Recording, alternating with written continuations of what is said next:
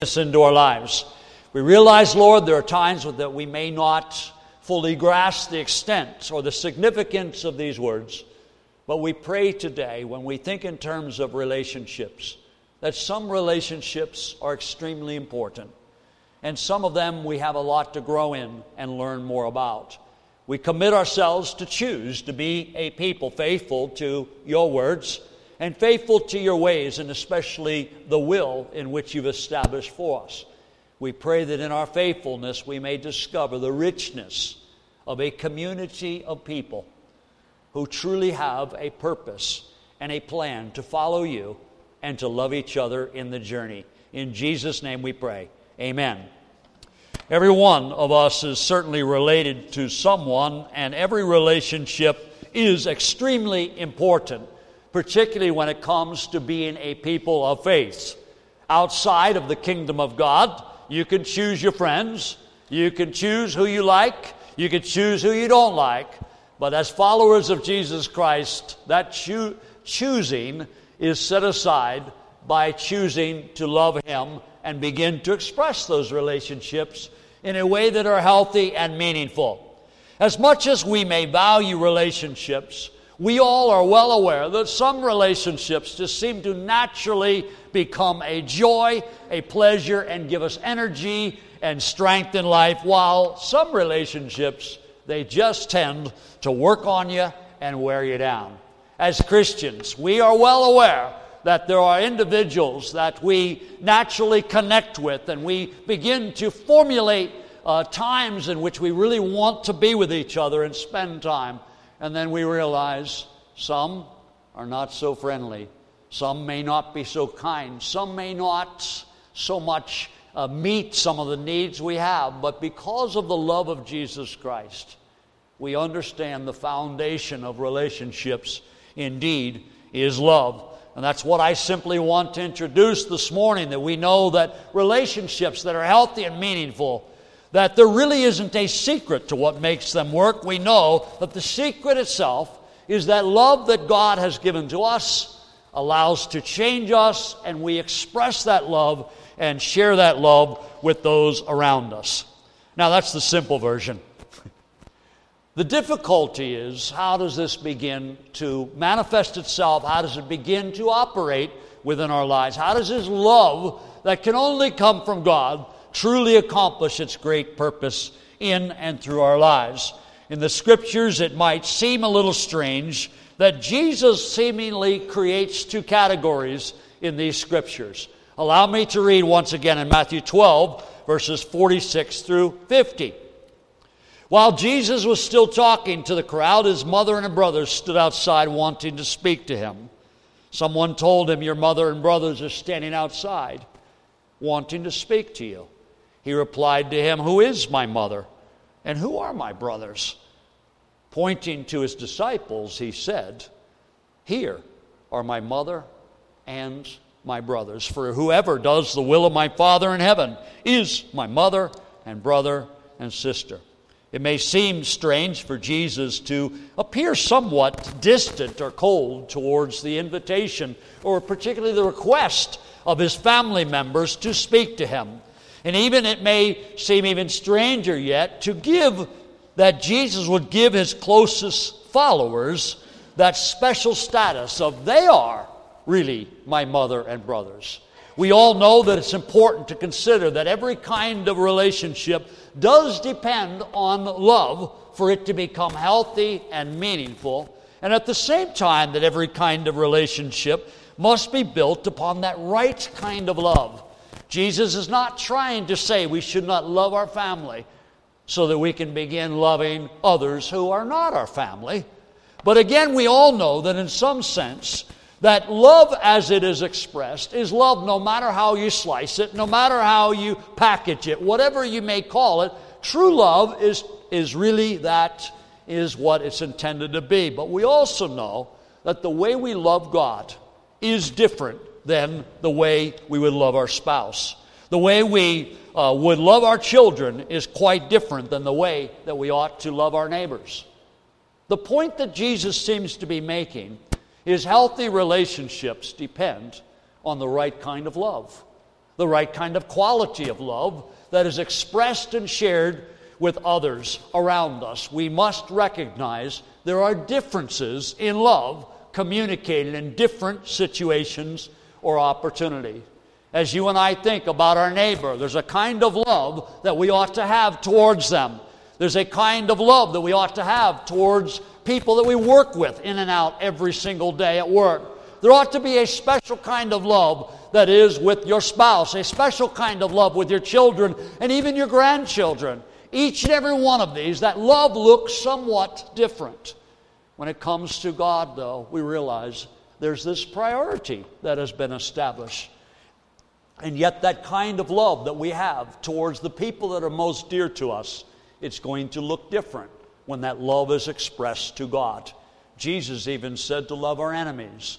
That love is going to look and be expressed differently.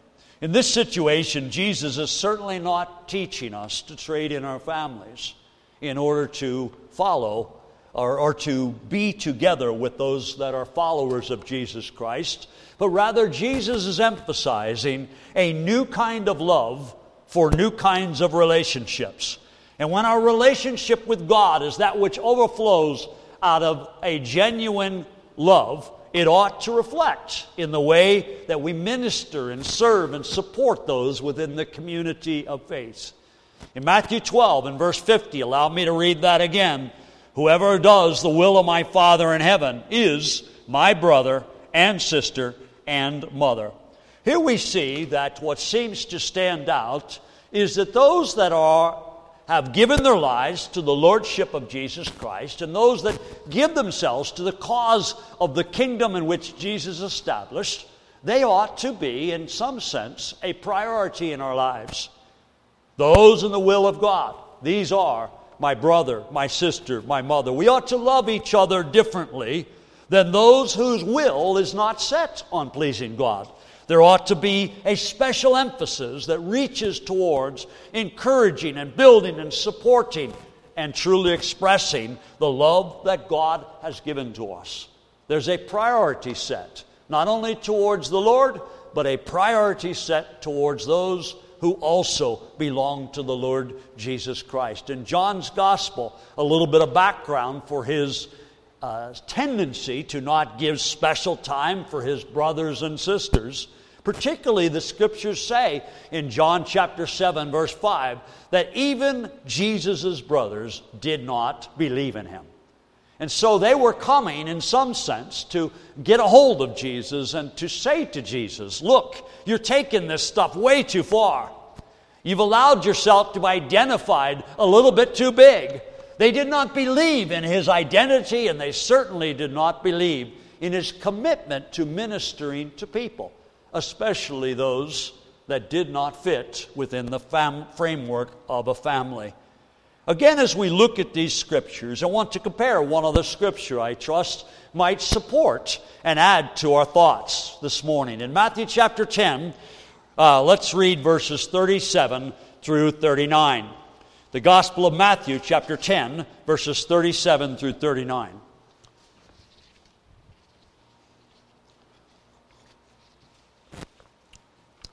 Anyone who loves his father or mother more than me is not worthy of me. Anyone who loves his son or daughter more than me is not worthy of me. And anyone who does not take his cross and follow me is not worthy of me. Whoever finds his life will lose it. Whoever loses his life for my sake will find it. Again, we might assume that Jesus has crossed some kind of limit. He's put some kind of new kind of definition on the terms of what love may be. And that's not what his purpose is. His purpose is to recognize the priority in life certainly ought to be towards the Lord Jesus Christ. And that second priority is to his church, his people, the ones that he has brought together for that purpose of expressing love and living out that love in a sense of community. Certainly the issue is not loving our families less. The emphasis is upon loving Jesus and those who submit themselves to the will even more than we have done maybe in the past. Let's just assume for the moment that all of us have grown up in healthy families, great families, where love was that which seemingly was the glue that held us together. That we grew up in environments in which our parents truly expressed that love, and our grandparents gave that love in their unique, special way. And we grew up in homes where brothers and sisters truly loved each other and cared for one another. Our relationships were said to be healthy and happy. Jesus teaches us that as great as that love you could imagine in your mind, and as important and valuable as that love is in that perfect situation, we ought to learn to give ourselves to loving each other even more so. It's difficult when we talk about a matter of sorting out priorities or beginning to teach the emphasis on what the purpose and plan of Jesus Christ was, to give that love and share it in a community sense within a church. And yet the Apostle John goes on so far as to say it this way in 1 John chapter 4. All the way back and towards the end of our Bibles, let's look at these. Because we want to begin not only just considering the idea that love somehow is supposed to be important, we want to see the teachings that tie the thought process together. And I trust ultimately will begin to speak to our heart condition and where our hearts truly are in our devotion to God and to one another. 1 John chapter 4 and verses 9 through 12. 1 John chapter 4, we look at verses 9 through 12. Because I think it's important when we consider this love that Christ has given to us and how that is expressed within our lives, that we might understand that that kind of love is the standard for the love that you and I are instructed and taught to give to others. 1 John chapter 4, beginning with verse 9. This is how God showed His love among us. He sent His one and His only Son into the world that we might live through Him. This is love. Not that we loved God, but that He loved us and sent His Son as an atoning sacrifice for our sins. Dear friends, since God so loved us, we also ought to love one another. No one has ever seen God, but if we love one another, God lives in us, and His love is made complete in us.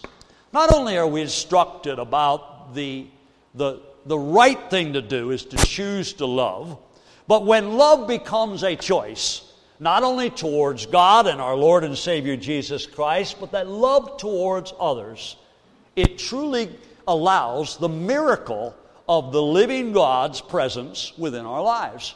And that's what John is saying. Not only is it the evidence of a right relationship with God, but it becomes the focus of our commitment to the Lord Jesus Christ.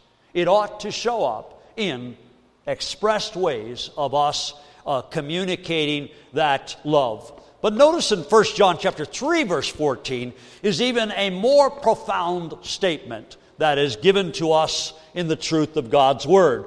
In 1 John chapter 3, verse 14, we know that we have passed from death to life because we love our brothers. We know that we have passed from death to life because we love our brothers. Once again, we could talk about the importance and emphasize the value of communicating this love, but the Scriptures also teach us that the secret of choosing relationships that not only truly love God and love one another, but they become the real evidence, the mark within ourselves that we are truly the people of God. It's because of this great love that the world is going to know that we truly belong to Jesus Christ. As we think in terms of this love, I trust it not only reminds us of the importance of the priority of love towards God and towards our fellow man, particularly those within the community of faith, but we also recognize this is the measuring device of knowing our relationship with God is in the right place. As we think about this love, I want to just talk about this love of Christ maybe a little bit more. Because sometimes we might get the idea that love kind of looks like this. But when you put together the various pieces or the teachings pertaining to this love that God has given to us, then it begins to bring about an awareness in our minds and a challenge in our hearts about how we might express this towards one another. Turn with me to the Gospel of John, John chapter 3. The Gospel of John chapter 3 and verses 16 and 17. Again, these are rather familiar scriptures to us, and we humbly might take a moment and consider them and ask ourselves, what does this love really look like? Because as we can begin to visualize that love that God has expressed to us and the way He presented us, I trust that that same truth that reveals thought to our mind would also speak truth into our hearts. John chapter 3, verses 16 and 17. For God so loved the world that He gave His one and only Son, that whoever believes in Him should not perish, but have everlasting life. For God did not send His Son into the world to condemn the world, but to save the world through Him. Obviously, when we think in terms of what Jesus Christ did on the cross, it's all said in that word love. It's all expressed in that action of love. And His purpose, though He is in fact the judge, He is also the one who has purchased us and bought us out by His own blood. When you and I think about the love of God, we must understand, as much as that might create a warmth within our hearts, we know He paid a big price in order for that love to take place. As you and I think in terms of responding to that love and allowing that love to do its work, we trust that it begins to humble us in a way that says, wow, there's area of growth in my own life. Because until we understand the beauty of giving, then love is always going to look a little differently.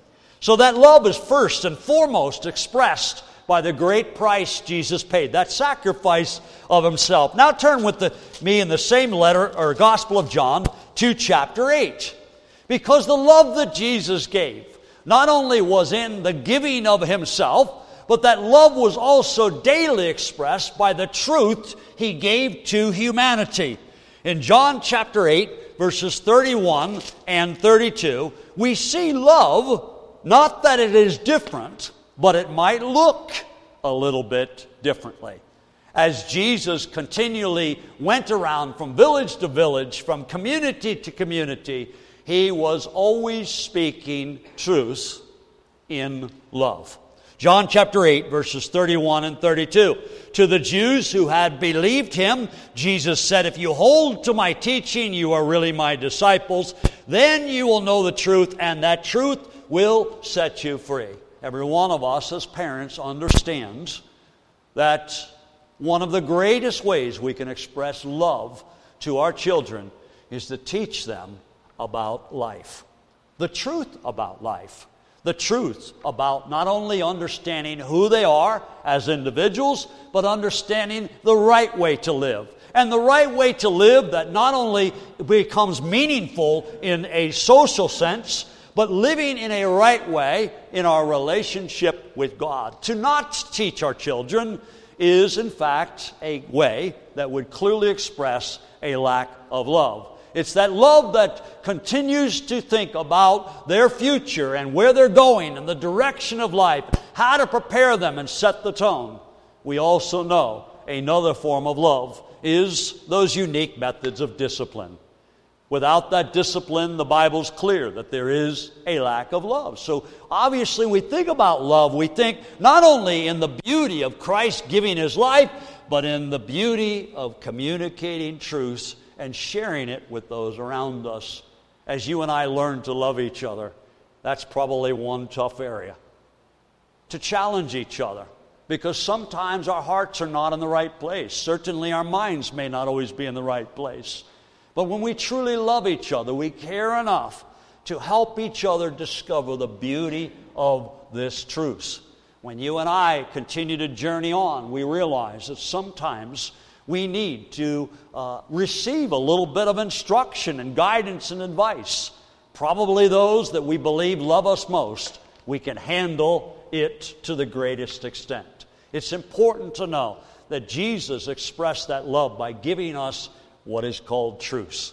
And the same way that we can communicate that love towards one another is to share that within an attitude of that truth. A third thing in which Jesus utilized as a method of demonstrating His love and giving it to us is found in Hebrews chapter 7, verse 25. If you'd like to turn with me there. Hebrews chapter 7 and verse 25.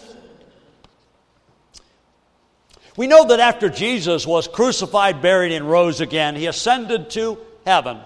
And in His position, or His glorious state in heaven, He's not simply passing time waiting for the day in which He ultimately will return. But one thing we know that He continually does and teaches us that He's always actively involved in is that He is praying for you and He's praying for me. Hebrews chapter 7 and verse 25. Therefore He's able to save completely those who come to God through Him, because He always lives to intercede for them. We know that Christ loves us not only the one time by giving His life for our eternal destiny, but that love is expressed by truth as it continues to not only be given in the Scriptures, but that truth also comes by the gift of His Holy Spirit, constantly at work, communicating to us the areas that simply will bring about more blessing and more effectiveness in our life. But here we see Him interceding. Did you ever try to ponder what kind of prayer He has offered for you and I today? Some of us might be scared at that thought. Some of us might be delighted. But I know one thing. There are certain people that you and I may know in life or have known in life. When they pray, they get results. Do you think Jesus gets a few results? By His grace, I trust that we realize that that love is expressed in prayer. But how does that apply to your life and mine? The Scriptures are clear that we ought to be praying for one another. And one way we do that is every so often in our main service here, we get to share a little bit of our life story, and we trust that if I love my brothers, I'm going to pray for them. Every so often people ask about a certain request, a specific need. The way that love is expressed is to assure them, I am going to bring that before the Lord. And I trust as well we realize the importance of that and that interchange of that prayer support that we have for one another. We truly need each other's prayer support and that love constantly manifesting itself in our lives. Love obviously is going to spend time in prayer for one another. Now we realize that there's other things like let's go back to Hebrews chapter 4, verses 15 and 16. Not only does Jesus constantly intercede on our behalf, and the mystery is, why does He need to pray for us? Why does He just do what needs to be done in our life? I can't answer those too deep of mysteries. I know one thing, that if He demonstrates love towards us in prayer, we certainly ought to commit ourselves to praying for one another because we truly love each other. Look at Hebrews chapter 4, verses 15 and 16. For we do not have a high priest who is unable to sympathize with our weaknesses, but we have one who has been tempted in every way, just as we are, yet was without sin. Let us then approach the throne of grace with confidence so that we may receive mercy to find grace to help us in our time of need. We understand that not only Jesus is interceding for us on behalf and praying for our behalf, our well-being, our strength, and our growth in relationship with Him, but we also realize that because of Jesus Christ, He keeps the doors to the throne of grace open 24/7. Because He is a high priest who has gone through life, He's gone through the problems of life, He's dealt with the temptation, He's come out the victory, and the Scriptures teach that that's our assurance. Our confidence is because He, in His humanness, won the victory so He can stand in the middle gap for you and I. How does that apply to our lives? Well, in the book of Revelation, we clearly see that God's intent and plan and reality is you're a king and you're a priest. That we are a people of great position within the kingdom of God to stand in the gap for other people. If we truly love, then we will take that role, not so much to puff ourselves up, but is to take a stand on behalf of humanity. You and I have been granted the priesthood of believers role. That you and I come as those that stand in the gap on behalf of others. We'd like to believe that we could pray that maybe some of our family members, our loved ones, our neighbors, our co-workers would somehow come to faith.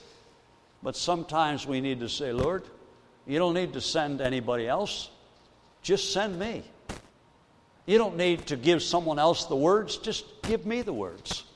As priests, we are always that in that unique role of offering, extending the love, the support, the comfort that God has done in us. And He wants to do that through us. No person understands your workplace better than you do. And you know the needs of those people around you. And in all situations, we realize that as we grow and in our relationship with Christ, that we are in essence priests to God, pronouncing blessings and upholding truths to those all around us. These are the ways that we can express love towards others, is to realize that what Jesus has done, He has invited us to also do and become. Now, another unique one that I think it's good to remind ourselves, if we turn to the book of Ephesians chapter 1, is to realize that many of the epistles, which are more of the teachings that give us the real meat of what we believe and value and hold to. The Apostle Paul was used by God in a very unique way in giving us a much of the framework of those doctrinal beliefs that we truly hold and cherish. But in Ephesians chapter 1 and verse 3, he begins by communicating in this great epistle that you and I have been given a very special gift. And that gift is so much more than something outside, it's something within. Ephesians chapter 1, verses 3, allow me to read through verse 5. Praise be to the God and Father of our Lord Jesus Christ, who's blessed us in the heavenly realms with every spiritual blessing in Christ. For He chose us in Him before the creation of the world to be holy and blameless in His sight. In love, He predestined us to be adopted as His sons through Jesus Christ in accordance with His pleasure and His will. Now, I want to try to not overly complicate this, but one thing seems to stand out. Our identity has been given to us because of Jesus Christ, and He did it purely out of grace. And part of that ministry, of ministering to other people, is helping people understand this is what Jesus has for you and He has for me. That you and I might understand that we are not simply a people that did all the choosing and figuring out we would like to take everything we can that's good from God, but rather we are a people that God has done everything and put together every circumstance and every piece of your history in the past, your present, and in the future to bring us to a place where we fulfill this unique purpose and plan of God that was established in the beginning before time began. You and I must recognize that the beauty of that love is not so much that we choose to love people because we like the way they are, but that love, the choice we make as Christians, is to express the love of Christ regardless of who people are, regardless of who we are ourselves. We are to commit ourselves to being a people in which that love of Christ flows out and it begins to reflect the same quality that was in Jesus continues to flow in our lives. Helping people discover the beauty of who we are because of Jesus Christ. That identity is a huge factor in our culture, particularly in this generation and time. As many people struggling, trying to figure out who they are and where they fit and what's the meaning and what's the purpose of life, that love begins to help formulate This is God's purpose and plan for humanity. And as you and I step into it, and then we express that and live that out and encourage others to become part of that purpose and plan, this indeed is God's purpose and love. Allow me to conclude with one more in Mark chapter 10. The Gospel of Mark chapter 10. And we'll look at verses 17 down through 23. I believe this is probably one of the most difficult ways of expressing this kind of love that comes from Jesus Christ. Mark chapter 10 in verses 17 through 23. We get to the story about the rich young man, or the rich young ruler, as some headings might say, in Mark chapter 10, beginning with verse 17. As Jesus started on his way, a man ran up to him and fell on his knees before him. "Teacher, good teacher," he asked, "what must I do to inherit eternal life?" "Why do you call me good?" Jesus answered. "No one is good except God alone. You know the commandments: do not murder, do not commit adultery, do not steal, do not give false testimony, do not defraud, honor your father and mother." "Teacher," he declared, "all these I have kept since I was a boy." Jesus looked at him, and notice, and loved him. "One thing you lack," he said. "Go sell everything you have and give to the poor, and you will have treasure in heaven. Then come follow me." At this the man's face fell. He went away sad because he had great wealth. Jesus looked around and said to his disciples, "How hard it is for the rich to enter the kingdom of God." Jesus is not making it harder for some and easier for others. But the way Jesus expressed that love is in the communication of truths. He had to love him enough to let the man decide for himself, what shall we do with Jesus? What shall we do with life? I think the hardest thing in giving your life and trying to pour it into helping others is learning to love people enough to give them the space, the time to do what they are willing to do. It's difficult to express love. It's one thing to live in a way that we try to control all situations and all circumstances, but to let the choices be made, to come to the place where we release people, I trust, to God for His grace and mercy to work. That indeed is love. Jesus expressed that love to its fullest and greatest form, and I trust we realize that the beauty of this life that He has granted to us and the power of that love, we trust, would not only change us in a way that it becomes clear to others that we are in a relationship of priority with Jesus Christ, but also we're in a relationship with Christ that we give ourselves, even if it hurts a little bit, even if it gets challenging a little bit. We do it for one reason. That love that began in Him is at work within us. Let's pray. Father, we're humbled by the reality that You would love us enough to carry out Your purpose and plan for history, and You use us in the process. We thank You, Lord, that You have seen fit to work in ways and circumstances to bring each and every one of us to a place of commitment and surrender to You. We pray that we might have that same kind of devotion, that same kind of passion, that same kind of longing to see others come to know You as well. We know that You wish that none would perish. We pray that we might begin to recognize the beauty of that kind of burden. Not so much that we might try to create some kind of control over humanity, but rather let Your love change us, transform us in a way that we keep giving out Your grace. Give us the courage at times to speak when we ought to speak, and times to walk away when we know the right thing is that as well. We give ourselves to You. May our love continue to flow towards one another in a commitment of what You want to do in our lives. In Jesus' name, amen. God bless you. Have a great week.